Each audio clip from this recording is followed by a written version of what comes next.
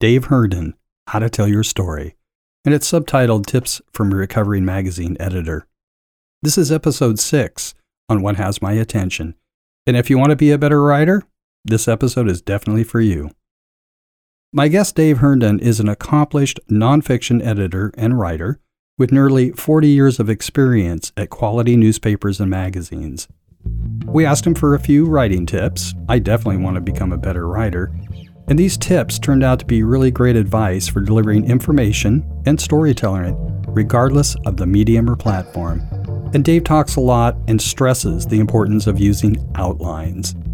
So all of the show notes include everything we talked about with links, which can be found at whathasmyattention.com for episode 6.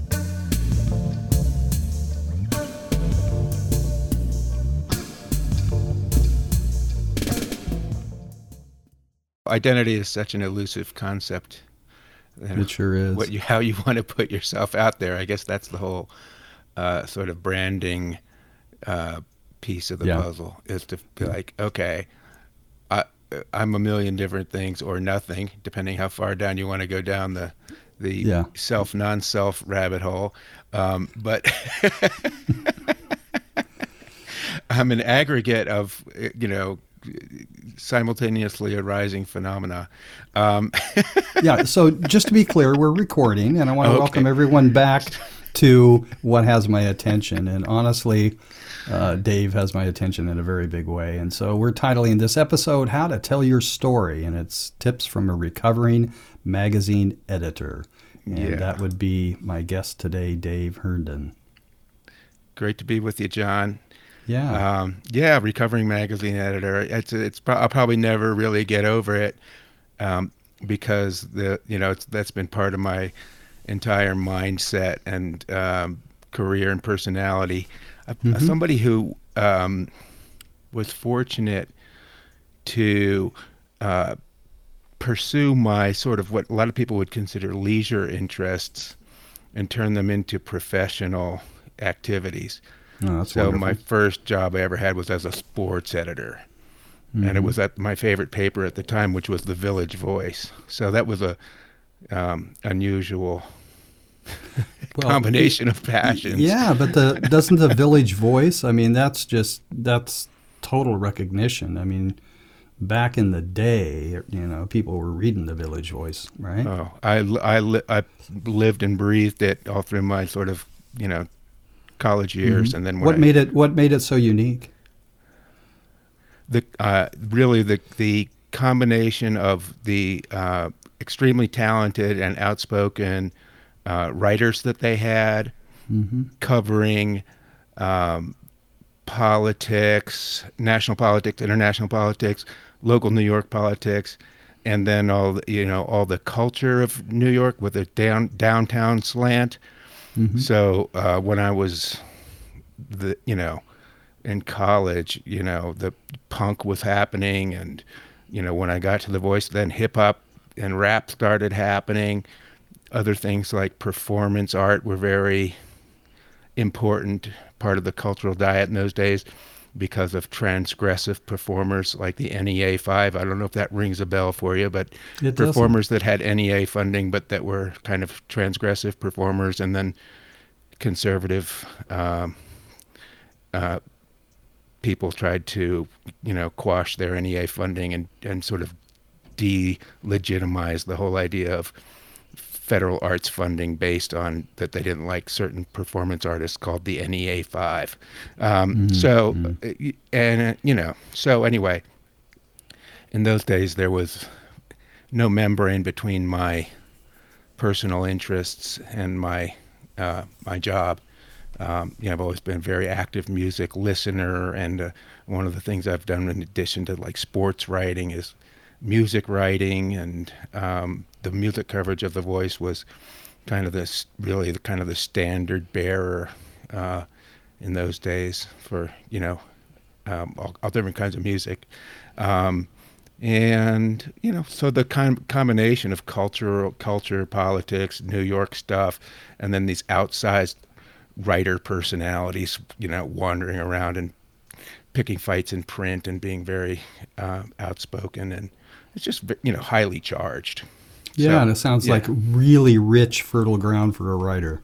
it was great, and the level of talent and the seriousness with which people approached expressing themselves in print Mm-hmm. was very high level. Mm-hmm. Granular editing process where you'd sit there with the writer at the computer keyboard and go over every word choice, every sentence, every line, and Really? yeah. So that's a kind of a practice that saw me through the rest of my career. I tried to maintain that level of attention and focus and collaboration with writers and editors. Is So it was there a great is training it ground. is there any other magazine or paper out there that is even close to an equivalent of that, of the Village Voice? Now, Yeah. no, I mean, not that I'm aware of. The alternative Mm-hmm. press has uh, Mm, sure. has succumbed to market and cultural forces. So there are maybe a few alternative papers Mm-hmm. left, but not many, and the ones that are there are suffering badly or even Mm-hmm. going out of business because of the economic impact of the coronavirus. Because people aren't going to see gigs and aren't going to restaurants and Yeah. aren't Right. going, so the advertising base is pretty well gutted.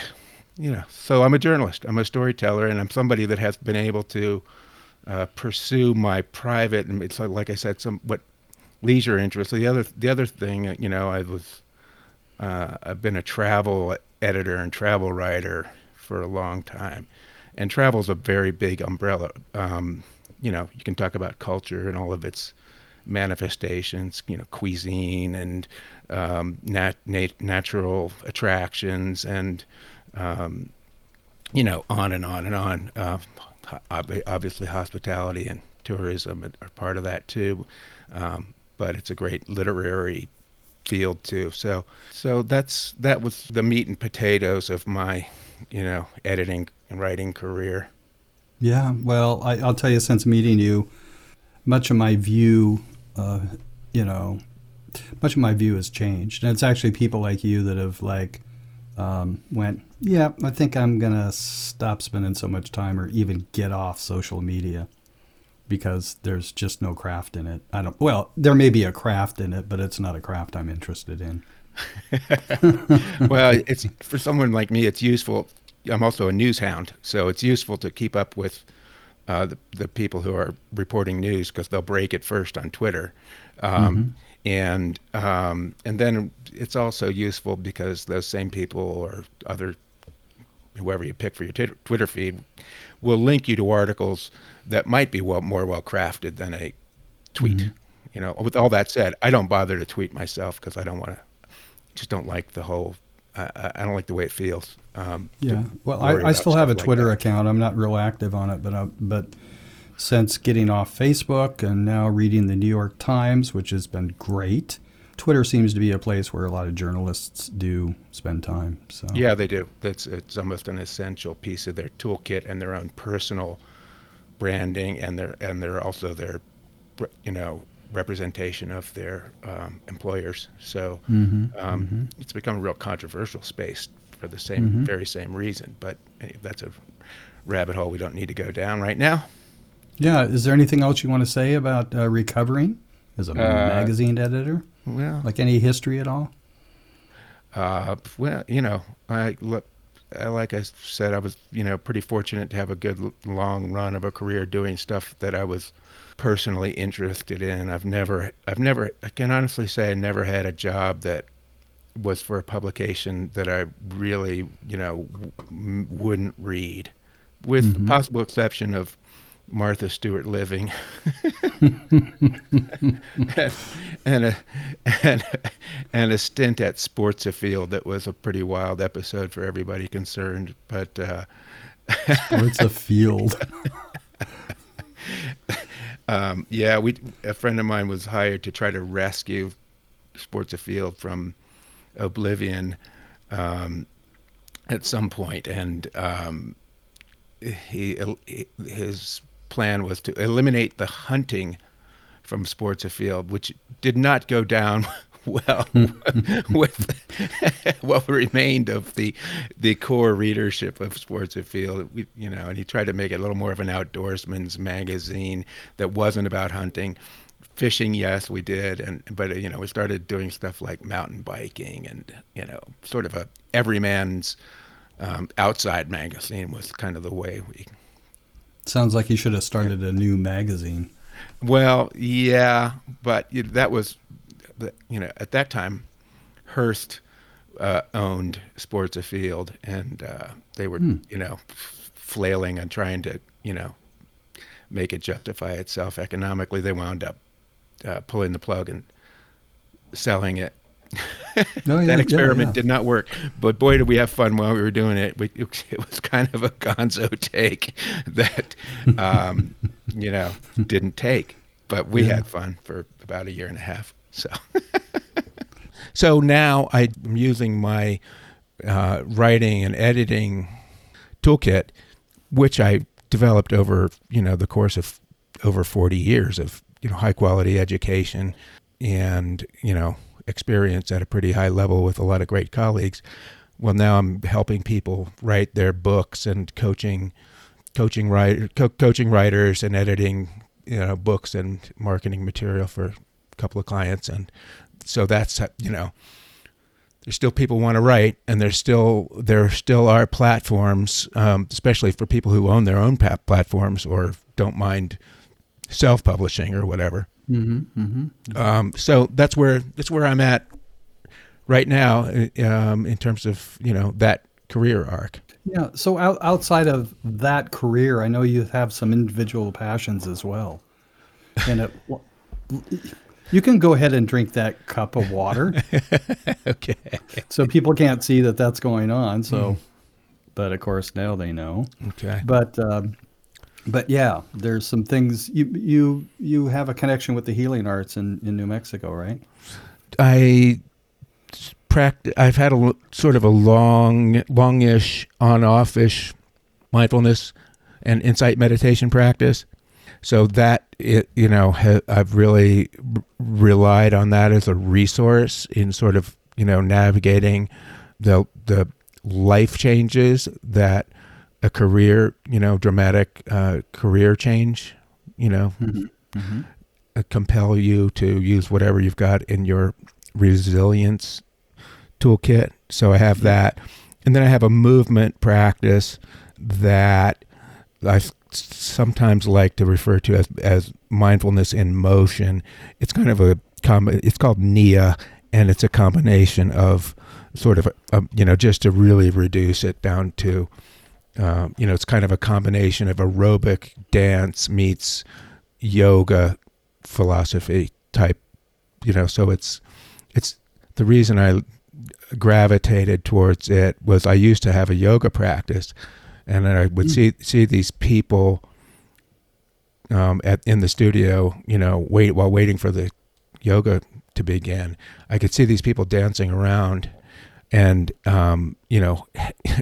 emerging from the studio being, just beaming, completely drenched with sweat and with the, the most genuine and brightest smiles on their face. And, they were obviously having a lot more fun than I was in yoga.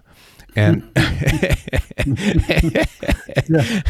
nothing against yoga. It's just my type. I'd rather do something more dynamic and more fun and with loud, good music playing, and dancing around rather than holding, rigorous poses for, I'd rather move.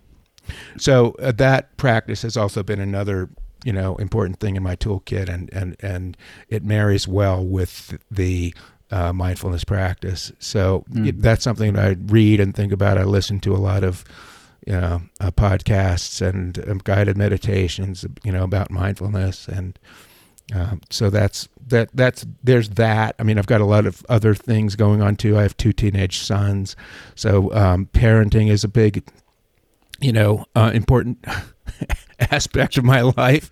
Oh, sure. Everybody is now, everybody with kids in school is now, worried about the same thing, like what happens in August and September. And so, it's pretty fraught. And, I'm a big sports fan, but there are no sports, being played right now. I'm one of the people that watches the old, 2009 NBA Finals Game 6. I can watch that. I'm desperate. So. Well, that's good. I mean, that's one of the advantages of everything being recorded. I mean, it's like podcasts. Podcasts do live on forever. So part of the reason I wanted to bring you on is because, what does have my attention. Actually, I was talking to a woman the other day that, basically she helps people get started writing their own book. And, and so I thought, hey, Dave knows a whole lot about writing, and it would just be fun to have you on and talk about, some of the things that I don't want to use the word tips, but advice about, if you wanted to write. I mean, what is a good writer? What are the qualities of a good writer? I mean, how do we know that we could possibly take something that you might be able to tell us here and kind of integrate it into our own craft? That's the word you used off there. It is a craft, right? I mean, it really is. Totally. I mean, people think of it as it's like anything else. I mean, if you before you can play the guitar at all, you think it's just some sort of magic trick or something that So, but then you learn that then I learned to play the guitar and write songs, and I realized, you really, 3 or 4 chords is all you really need. It's not really magic. I mean, for the kind of music I like, that's going to be enough. And so, and the chord changes are 1, 4, and 5, and you might throw in a 7th or a minor every once in a while. So it's like, it's an analogy that you could, anything that seems the product of inspiration and talent and whatever the components of magic. Well, they actually break them down, and there's craftsmanship at the base of it, and then the people that are can develop mastery. But it starts with craftsmanship, and even the masters rely on a high degree of craftsmanship, because it's work. I sometimes analogize it to building a craftsman building a really sturdy piece of furniture. Like you want that thing to have structural integrity first of all, and then you can start to add aesthetic considerations that might eventually elevate it to the level of art, but that's a big continuum, and it always starts with the structural integrity of the piece of furniture, because you don't want a beautiful table that you can't set a glass down on because it'll slide off. So well, kind of exactly. So what I'm thinking is, I have actually a good friend of mine, I think still lives in Santa Fe, and he's a Finnish carpenter.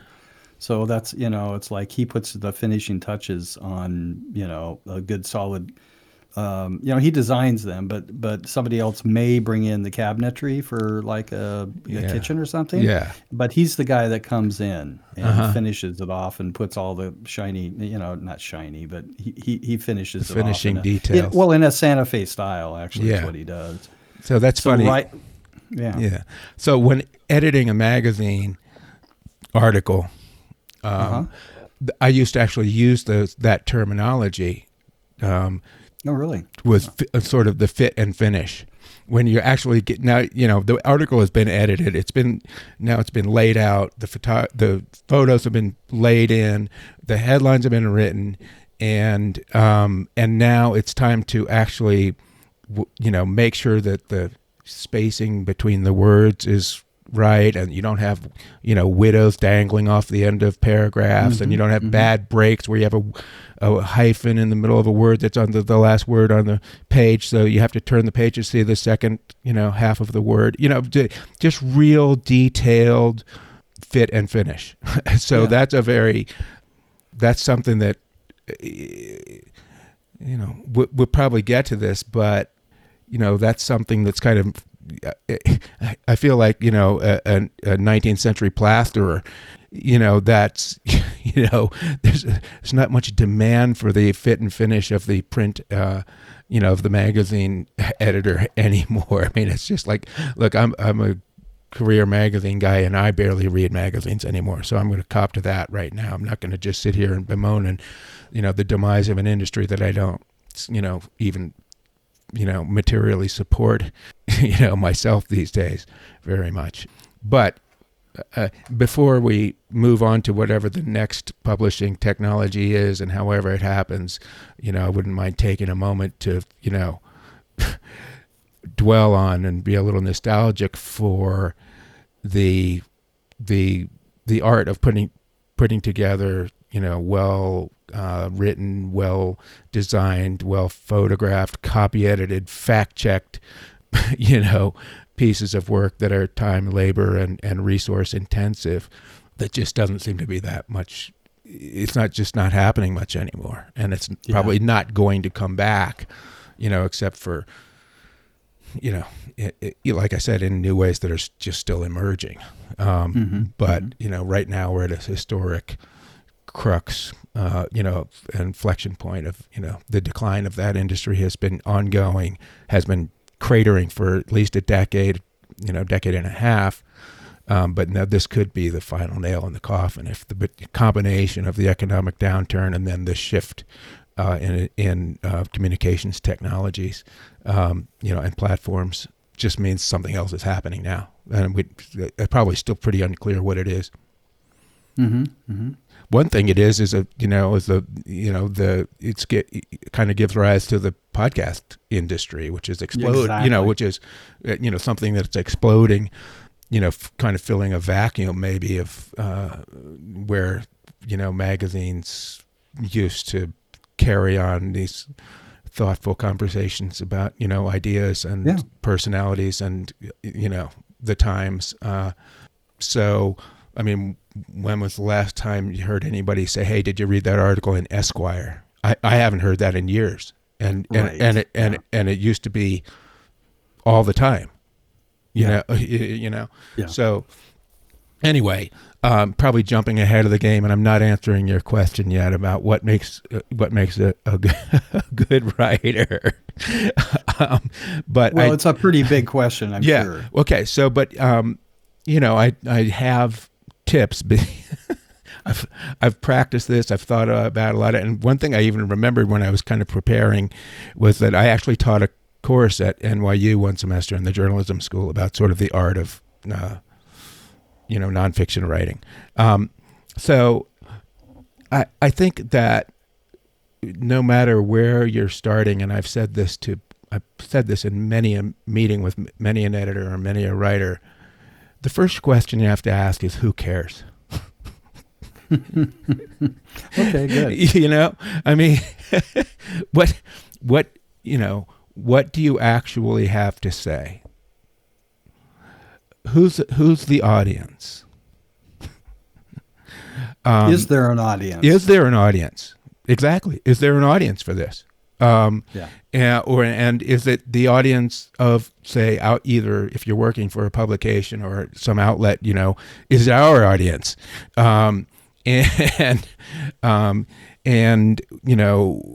These days, any idea, starts to beg the question, what's the platform? Because of what I was just talking about. There's not like there's a million magazines out there or even local newspapers anymore that have the resources to print a lot of stuff. And so then the platforms becomes a big question. What are you going to do with your idea or your information or your whatever you're trying to accomplish with the piece of writing? So one of the important things, once you figure out who the audience is, you're also talking about what the motivation is and what's the mission of this article. And then you want to have it almost down to reduce it to something like an elevator pitch. Like, this article is about blah, blah, blah for the benefit of blah, blah, blah, and then, so that's the story in a nutshell. And I'm going to talk a lot in terms of sort of article type of writing, but a lot of these tips apply to other types of writing too. Mm-hmm. But, you know, so that nutshell, there's this, you know, in feature writing, feature journalism, magazine writing, there's something called a nut paragraph. You ever heard of a nut paragraph? I've never heard of that. Okay. So I would guarantee you that probably at least 90% of the articles that you have read in a, you know, a magazine that were, you know, over 1,500 words long had something called a nut paragraph, and it's in the probably buried in the first 400 words of the introduction, and it's simply that. It's a paragraph that says the story in a nutshell. This is about. So, however, whatever you did in terms of your lead and your, you know, to try to grab the reader's attention and get them to, you know, come on this journey with you, whether you set a scene or you have some news to impart, or you have, you know, a character sketch or some just crazy quotes or whatever it is that you use to start the article with. After about 300 words, you're going to see something where it says, and, you know, in so many words says, and this story is going to be about the blah, blah, blah, blah, blah, and why this all means anything and what it indicates, and sets up the entire rest of the story, and then the introduction. Yeah, so it sounds like it sets it up for people to continue. Yeah, it's the what's in it for me. I always like saying my radio station WIFM. What's in it for me? Again, that goes back to the who cares. You always have to think about what's in it for the reader, and you have to take them, you know, by the hand, even if they don't even know they're being taken by the hand, because you kind of you know, you're spelling it out there. You know, there's 150 word paragraph here in the introduction of the article that stops setting a scene and stops, you know, doing a character sketch and stops this quotation and says, just backs off to 30,000 feet and says, this is what this is going to be all about.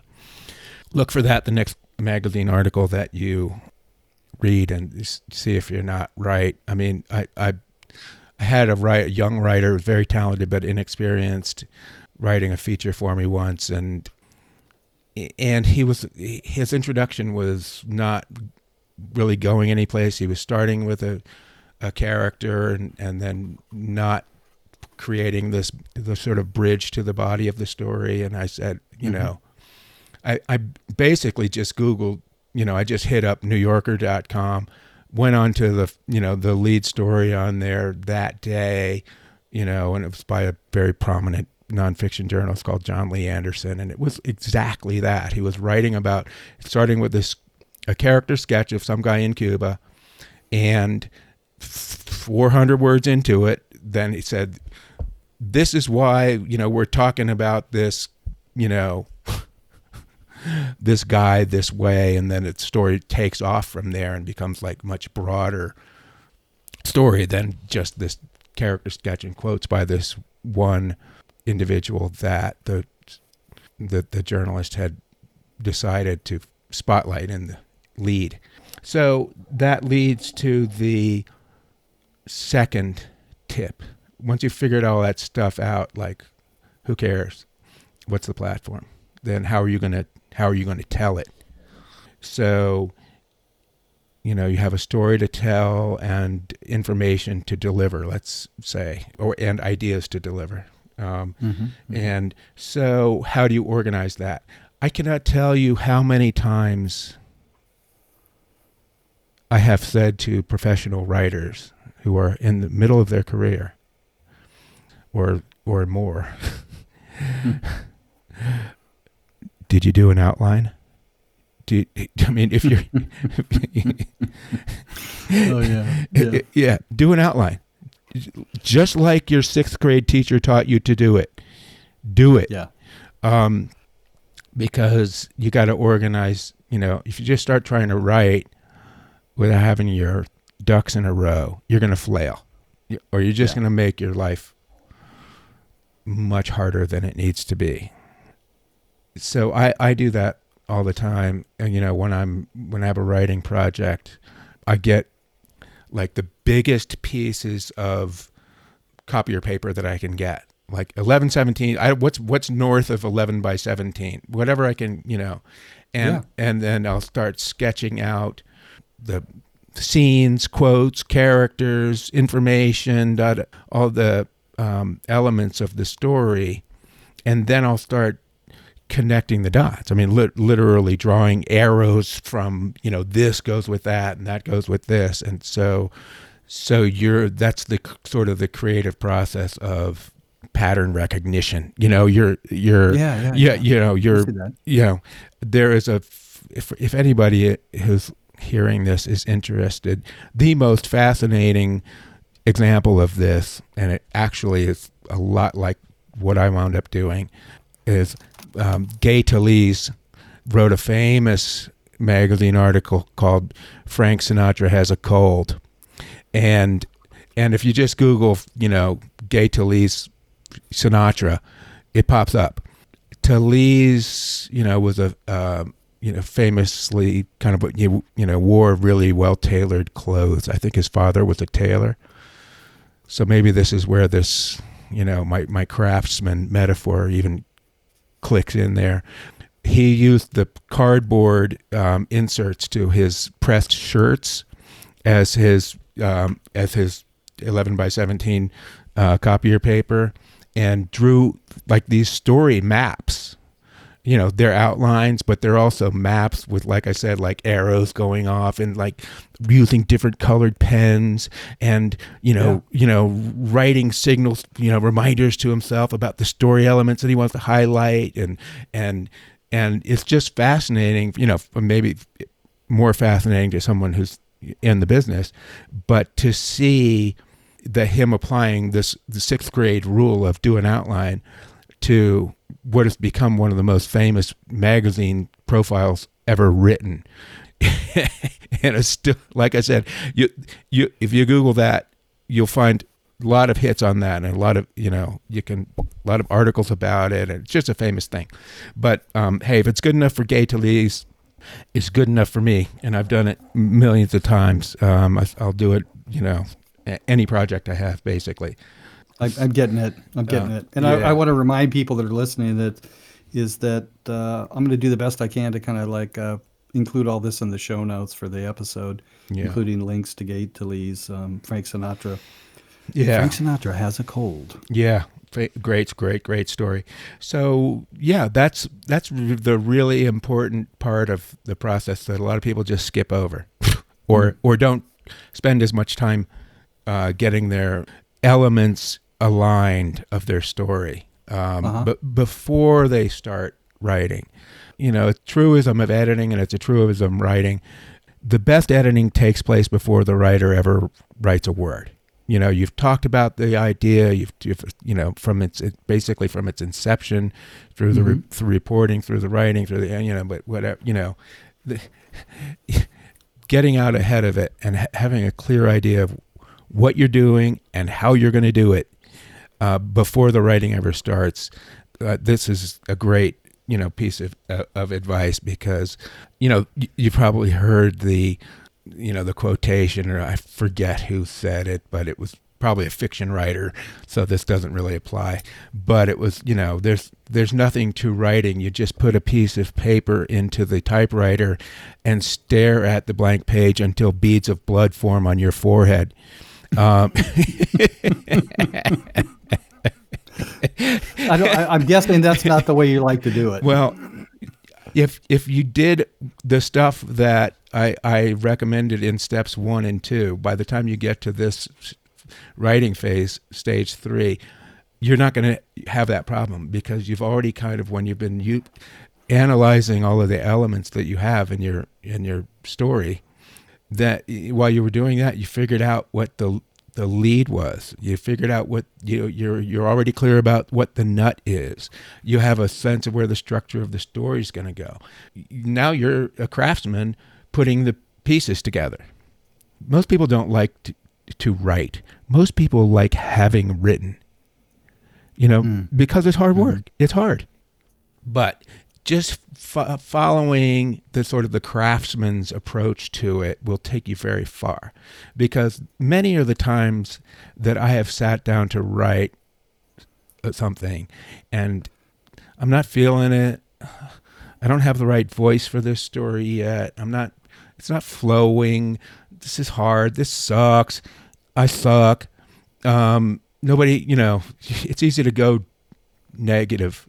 But if you're a professional about it, if you take a professional approach to it, you just put the pieces together. And then you can worry about all the, you're a long way from the fit and finish. But you got to get out, if you're the carpenter, get out the best wood you have, put it in measure it, lay it out, start building the piece. Yeah, I got to tell you, I interrupt you for a minute, but what I'm doing internally as you're talking about this is what it's doing for me is like, I realize, that just takes out a whole lot of confusion. Right. And then, right. Because you're sorting ideas. You're assembling. Yeah. Yes. Yes. And then you can either you can always come back and rewrite it and make it sing. Add the fit and finish part. You're a long way from that. But and I could also say, many is the time that I felt like I was doing that, just trying to get put the ducks in a row, and I'll it sucks, and and come back to it the next day, and you go, hey, you know what? This ain't so bad, Mm-hmm. So, that's the where the rubber meets the road. Where you're not sitting around waiting for the muse. You're not waiting for inspiration. You're not waiting for the song to magically appear in your ears. You're sitting down and you're building it. And so how much should you do? Here's a great writing tip that the likes of Tom Wolfe and Ernest Hemingway both said the same thing.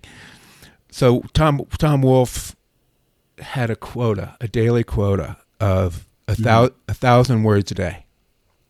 Mm-hmm. And he would try to get it done before lunch. And he would stop in the middle of a sentence if that's where word 1,000 was. Really? Yeah. No matter what kind of role he was on, or just stop, because you've achieved your quota for today, and now you can do whatever else you need to do today with the knowledge and confidence and satisfaction of having done your primary work. And when you pick up the next day, that's when you start to revise the stuff that you did the previous day, the 1,000 words that you did the previous day. You go back and you massage that, and you're already starting the rewrite process there. Then by the time you get to that 1,000th word, you're already in the flow that you were in yesterday. And you know where you're going to pick up, and you know where you're going. So it's not like you're coming back the next day and say, oh crap, what do I do now? You have it sounds like a process of building up momentum to the next 1,000 words. Yes. When you go back that next day, you're looking at it, you're grooming it. It's putting you in the mindset of where you were, cleaning it up, and then you've got the momentum going, and then you just do the next 1,000 words. 100%. And that's, one of the lessons you always hear: write and rewrite and rewrite and rewrite. Well, for me, that's where the rewriting happens. Because it's really interesting. Yeah, it's not after I've done the article. I don't say, okay, I'm going to rewrite this sucker. I've been rewriting it the whole time. Yeah. So, that introduction and those first 1,000 words and the second 1,000 words, those are, by the time I get to the, end of the article, those are really polished. Those are really where I want them to be, because I've already done the rewriting work. As part of the process of writing the next chunk. I like it a lot. That is a very natural process for me. Just a real quick sideline is when I was like working and running a country inn, and I was learning to cook. Mm-hmm. It's like most people cook and they make a huge mess, and then they present the dinner, and then there's this big, huge cleanup. But what I learned to do was clean as I go. And actually, it's like you would think it would detract from the creation, but not at all. Because when it's all said and done and the plates go out, you turn around and look, and it's just clean. I mean, it's just clean. So, right. and I've been writing myself lately for new website content, and this is what you're talking about is exactly what it's totally in alignment with me. I'm not counting 1,000 words. Yeah, right. But I am stopping. I am stopping, and the next day or later on in the day, I go back and start just look at it with fresh eyes, Right. and then gain the momentum and pick up and continue. Yeah, that's So, great, Dave. and so the beauty of this process is you don't have to be the most talented writer in the world to be a successful writer. Talent Well, is that sounds good to me. talent is wildly overrated because, again, it goes back to what I was saying about before you learn to play four chord progression on a guitar. It seems like every song is magic, but then you realize they're all built on the same four chords and they're pretty much the same order. And this same thing with writing. I've known a lot of perfectly successful writers who have had long careers, who are not, talent is not their main thing. Like they're professional, they're skilled, they're they do things that professionals do in any field. They have craft and they have discipline and that will carry the day for a lot of people better than somebody who just is relying on talent, is not putting in the hard work of reporting and research and all that stuff that I didn't even talk about in the process of writing yet, but it kind of goes without saying. You have to have something to say, and you should have, if you're doing nonfiction, you should have data to back it up. So, yeah. And then this is a personal taste for me, but when it comes to the ending, as much as I've said about mapping the whole story out, unless I just have a killer quote or a killer scene or something obvious that's going to be like the great ending, I kind of let the ending reveal itself, because after I've written 2,500 words on this thing over the course of a few days. I like to surprise myself with the ending. I like it when stories have a kind of a unexpected conclusion. Does the end kind of write itself? Is that what you're saying? This is a personal thing, and I'm not saying that this is necessarily a piece of advice, but just in terms of my own process, I'm saying I just don't script the whole thing before, unless, like I said, there's just some killer quote or something. If you're doing a profile of somebody and there's it writes itself, that's going to be the ending. But anyway, that can be the fun part, surprising yourself with the ending. But anyway, those are you asked me to boil down my writing tips. That's about 3 tried and true ones that I've picked up over the years and used myself. I use them myself anytime I have an assignment like that. So there's other things that can really contribute to, sort of in the bonus tips, category of, I've had the good fortune to work with a lot of good editors. Now that's it's really good to enter the editing process with a lot of humility, because a good editor can really elevate your work and save you from embarrassment and mistakes. But it's just good to get feedback from people that you trust, no matter what. You might feedback's pretty important. Yeah. I heard some podcast. I wish I could reference it, but very successful writer. And he said he would always send his manuscripts in different stages to his mother to read. Because he totally trusted her and knew that she would be honest and give him valuable feedback. Great. Well, it's great to have, anyone that can fulfill that role for you. Another great thing to do, which I don't do enough, but is really smart, is to read things out loud.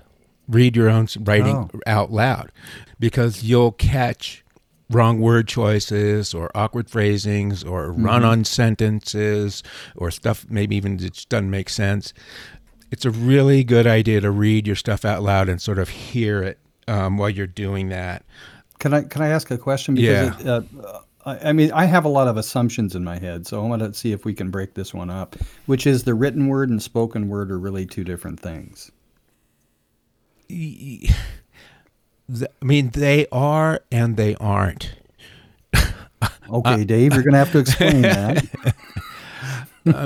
I really gravitate towards writers whose voice, whose writing voice feels intimate enough and real enough in print to almost sound like a spoken voice. Obviously it's more crafted. But one of the things that you subconsciously or consciously appreciate about good writing is it just feels like somebody's telling you a story. It's the oldest, one of the oldest human instincts. Yeah, they're in your head. You're reading it, and they're just like in your head. Yeah, there's some other benefits of it, depending on what you're going to do with your writing. If you're going to read an essay as an introduction to a podcast, or if you're going to, sometimes if you write something that, anybody that resonates with people, or you're in a position, you might wind up doing some public speaking. Well, it's good to have practice saying your words out loud, and learning to recognize what kind of, writing doesn't translate to oral transmission. And then that should make you re-examine your written word choices too, and see if they're really standing up in print, apparently, or maybe not standing up, as spoken word right now. So, yeah, one thing I wanted to mention is little plug promoting podcasting is I tell people a lot, depending on who it is, but I say, you want to do public speaking, starting a podcast and doing it is a fabulous way to get into the public speaking venues, because you're practicing constantly, like you and I are having. See, the voice I have now, I did not have when I started podcasting. So my voice had a tendency to be really high, and I talked faster, and it was just a completely different voice. But now it's like I use my voice as a way to kind of influence the story, and anything that I might be saying. Yes. And I do know that I do have a tendency to have a hypnotic linguistic pattern. Right. These aren't the droids you're looking for, kind of thing. Yeah. But still, I've used podcasting, to develop my voice for speaking. Yeah. So we're talking about cultivating and honing language communication skills, whether it's written or spoken or some hybrid of written and spoken, like broadcast or podcast or something. So these are basic communications skills that I guess a lot of people probably don't. They just think it either you have the talent for it or you don't, or you went to school for it and you took the right courses or whatever. But there's plenty of sources of information about how to do everything now. Yeah, I know. So that, so I think that DIY, do it yourself. Right. Right. So yeah, it kind of comes down to the same, root thing. How do we share information clearly and in a way that's, attractive, palatable, makes you want to keep listening. You learn something from it, and maybe it demystifies, fields that you haven't done before, to learn that, the basics of the craft that, even the masters rely upon. So, yeah. That's great. Did you have any particular stories you'd like to tell in terms of a project that you might have taken on that was either maybe challenging and or gratifying, or all of the above, or just some story? Think of a time in your career of writing that was really a defining moment for you, when kind of everything changed. And it may have been a project, but maybe it was a decision you made and you took some action. And you're smiling. They can't see it, but you got it. That's it. That's what I want. That's what you should talk about. No, this is me being puzzled. Because when you're puzzled, you smile. That's nervous. That's good. Then that was nervous laughter. Yeah. No, I can't think. Immediately after we sign off, I'll probably think of something that I should have said in the French call the esprit d'escalier, the thing you think of, you're walking down the stairs after the dinner party. But, I'm thinking of, since we're talking about craft, there's a couple of stories where I was, that I had that are actually on my website. So anybody that really gets nerdy on this could actually refer to those stories and see what I'm talking about. One of them, and they presented two different challenges. One of them was a story about Ted Turner's ranches in New Mexico, which he was opening up for ecotourism.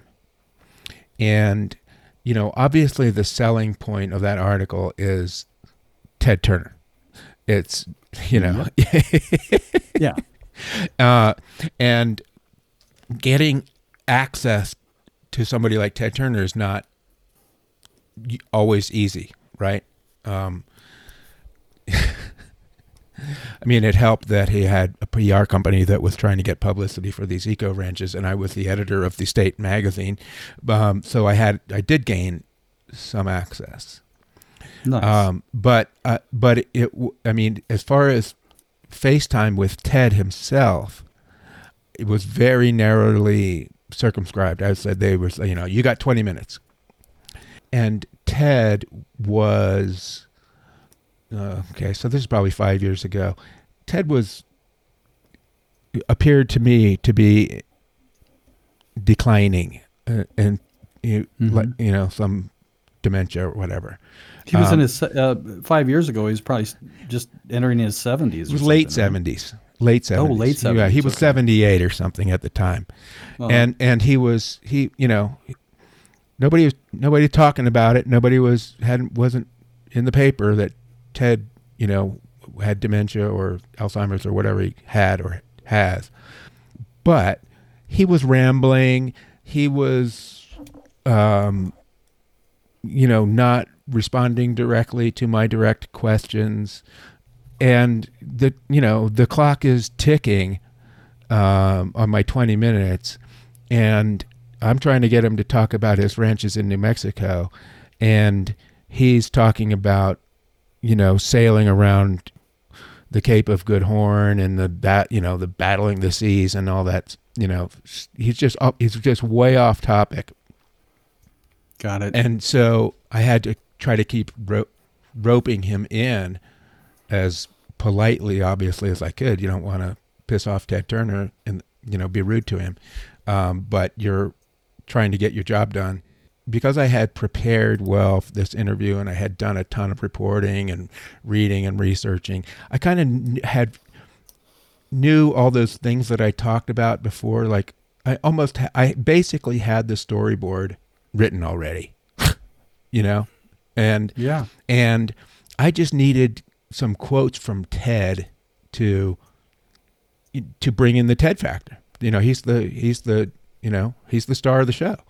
He's the man. Yep. And so what I was able to do, because I had done so much other work on this piece, was take pretty scant, if I typed up my quotes from that interview, I didn't have a ton to work with, but I had enough like one-liners that were speaking to chunks and themes about my article that I could sprinkle them in and deploy them, sort of strategically.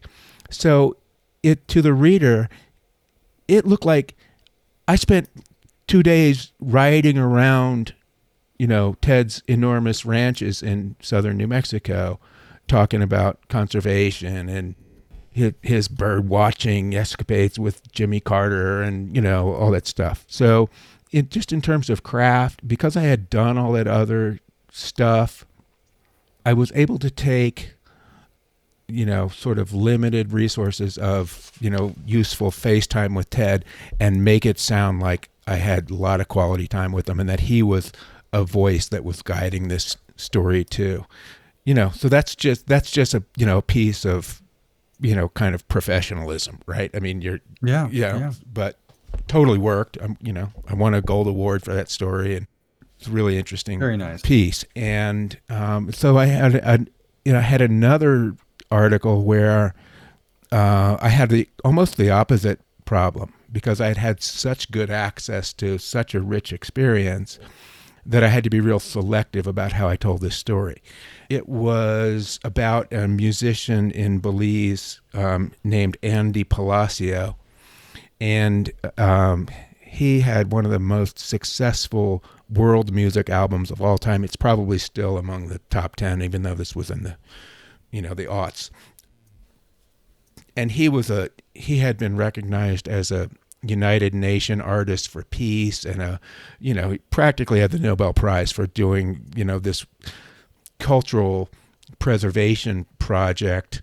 He was a member of the Garifuna people, who are kind of a very minority population around the Caribbean rim of Central America, so Belize, Honduras, Nicaragua. And he made this incredibly successful album. He won the World Music Golden Globe. Do you remember the name of the album? Yeah, it's called Watina. Watina. Watina. Watina.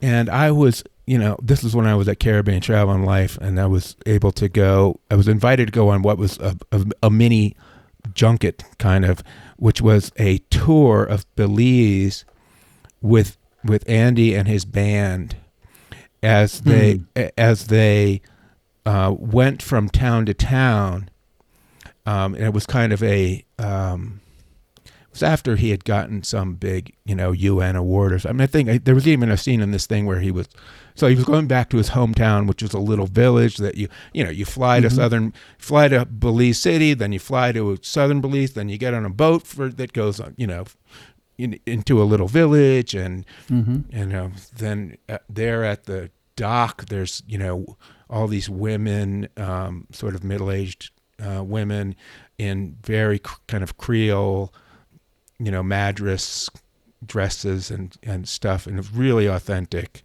Afro-Caribbean stuff, and and they're ululating as the boat approaches, and then he gets marched into the ceremony, and his cousin, who's like the minister of culture, makes a speech and gives him an award, and then on and on. The week was, there was a big outdoor concert, and it coincided with Belizean Garifuna Independence Day or something, the day that they landed on the shores of Belize after having been exiled from St. Vincent hundreds of years ago. So there was this huge cultural celebration going on. Of course, he was the focal point of it.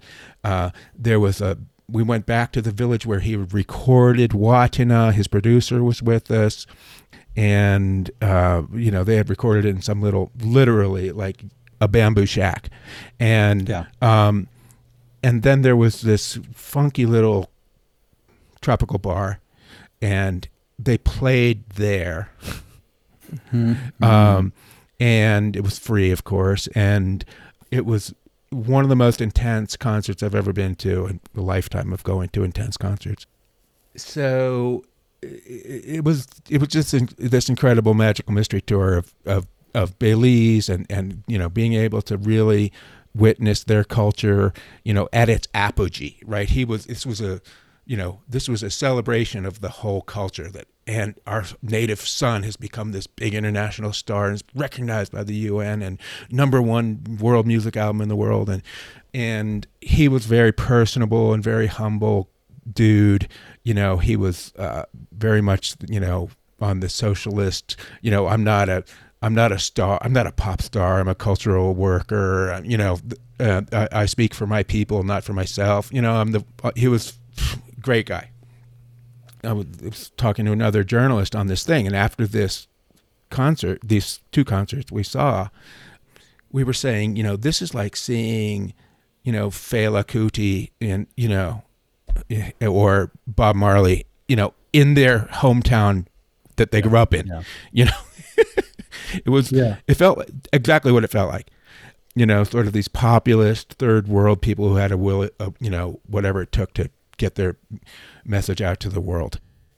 So while I was writing that story, I got an email from his record company that said Andy had a heart attack and stroke, and they airlifted him from Belize to Canada or something, and hoping for the best. But anyway, he died, and he was 47 years old. I mean, on top of the world, and had just taken this big victory lap. Well, that concert that I saw in that little grass, in that little tropical shack, was the last Andy Palacio concert ever. Wow. And so then my writing project, had the stakes raised on it quite a bit. First of all, I was emotionally distraught by the whole thing because I really admired him and had gotten to know him. And I'm sure if I, after this podcast, if I go and put on Watina, I'll probably get a little choked up. It's still, sure. This is 15 years ago or something, or sure. 13, whatever it was. So the stakes got raised on that story a lot because now it was dramatic. It was poignant. You're writing the legacy piece. It's like I feel a big responsibility to represent him and his mission, to give it its full, airing and give it its full, respect, because it's like this is now a historic moment, at least as far as people in Belize and people that care about that music and all concerned. I mean, their hero died. Right when he was on the top of the mountain. So, but the other piece of, I realized now I have now drama is a big element of this story, and it wasn't before. It was just a celebration. Now it's a eulogy too.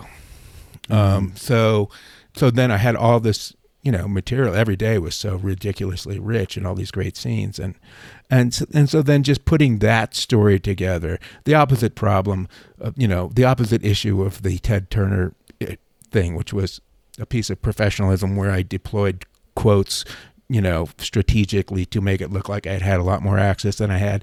This one I had unbelievable access, and then I had to be super selective about how I told this story. So both those stories are on my website. I chose to talk about them because anybody that cares could read them and see what I'm talking about.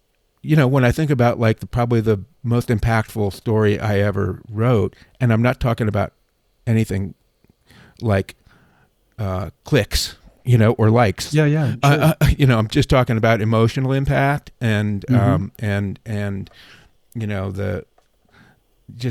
heaviness of the content itself. I mean, that was a story that I would point to and say, that could be the best story I wrote. I'd be amiss if I defined your own defining moment, but I would say this is it sounds to me very much like what changed for you, or what you actually had to rise to, was writer's responsibility.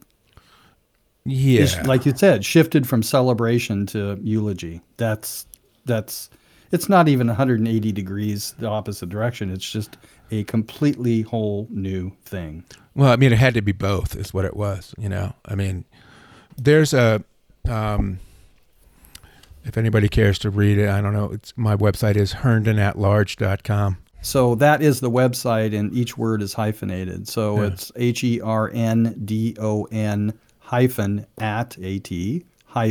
@large LARGE.com. Right. Both of those stories are on there. Yeah. And so you're available for freelance work? I am available for freelance work, and like I said, I'm doing coaching now and helping. Like, I have a friend who's hired me to help him write his book about his career in the restaurant business, and it's sort of a how-to book about the restaurant business. I'm helping him. I'm working with another client who's on a completely different kind of, helping to edit her teaching manuals for her. For the NIA practice that I referred to earlier, the founder of NIA is revisiting, relaunching her teaching materials and her marketing materials. So I'm editing her stuff, and so I'm a wordsmith for hire is what I am. Yeah, so I'm I know. Yeah, it's exciting to me. So I'm going to give out your email address if that's okay. Is that all right? Sure. So right off your website, it basically is, it's at the top along with your phone number, which I won't give out, but it's herndonatlarge@gmail.com. So am I not pronouncing your last name correctly? It's Herndon. Herndon. Yeah. Okay. Yeah. But at least it's clear the way you're saying it. Yeah. Herndon. Yep, it is. You know what, my friend? This is the beginning. I think this is the beginning of a couple different episodes because I'd like to hear the stories about your trip to Africa. And wow, you've just done so much. I mean, once again, when you go to the website, there's work and life link, right? So, yeah, there's all the magazine covers and everything else. It's incredible. Do I see a picture of Clint Eastwood? I think I do. I think Clint was probably on the cover of Men's Journal where Yep, that's what I'm seeing. had an article in that issue or something. Yeah. No, it's great. Yeah, it's really great. Dave, thanks for being here. Let's do this again. Okay. Happy to. I'm enjoying it. Yes. And hug a choya for me, would you? No. Most people don't know what a choya is, I'll bet. Do you want to tell them or you want me to? It's a cactus. Very spiny cactus at that, right? Yeah. Yeah. Quite beautiful blossoms, some of which are coming out at this time of year. But yeah. Yeah. Well, it's a favorite time of year. I remember because just, I was there 24 years, most of my adult life. And when I first got there, it's just like, God, this place is brown. But then August came, monsoons came, and I'm driving from Santa Fe to Albuquerque or maybe the other way around. And it's like there's the brown desert and then there's the monsoon. And, it's like it's beautiful. It's clear. It's like 75, 80, 85, something like that. And it's like the clouds come in, the monsoon dumps. 20 minutes later or less, it's gone. And then I had to pull over because the desert absolutely exploded in color. Yeah. Fantastic. Yeah, well, I know. Yeah. It's beautiful here. And there's a lot of different microclimates. So you can have the cholla in the desert, and then half an hour you can be, in a ponderosa pine forest. So yeah, it's beautiful. Aspens. Aspens and lots of chamisa. Yeah. The vegetation, yeah. I mean, you have to look past that brown filter that a lot, sometimes, when there's a drought, it does get a little bit oppressive, but all in all, beautiful place to be with lots of intact, sort of rugged natural beauty of in a variety of shapes and colors. Yeah, an awesome green chili from Hatch, New Mexico. Right. The cuisine is, the everyday sort of New Mexican cuisine is super high level of tastiness. Yeah, no kidding. Yeah. It's not found anywhere else that I know of. Right. But you know what? That's another episode. So let's wind this up. And once again, I want to thank you for being here. Thank you, John. Real pleasure. Yeah, talk soon. Right on. This podcast can be found on Apple Podcasts, Google Podcasts, Spotify, and anywhere else you get your podcasts. If you like the episode, I would encourage you to tell a friend and just let them know about it, especially those people that are trying to learn to write. You might be doing them a really, really big favor.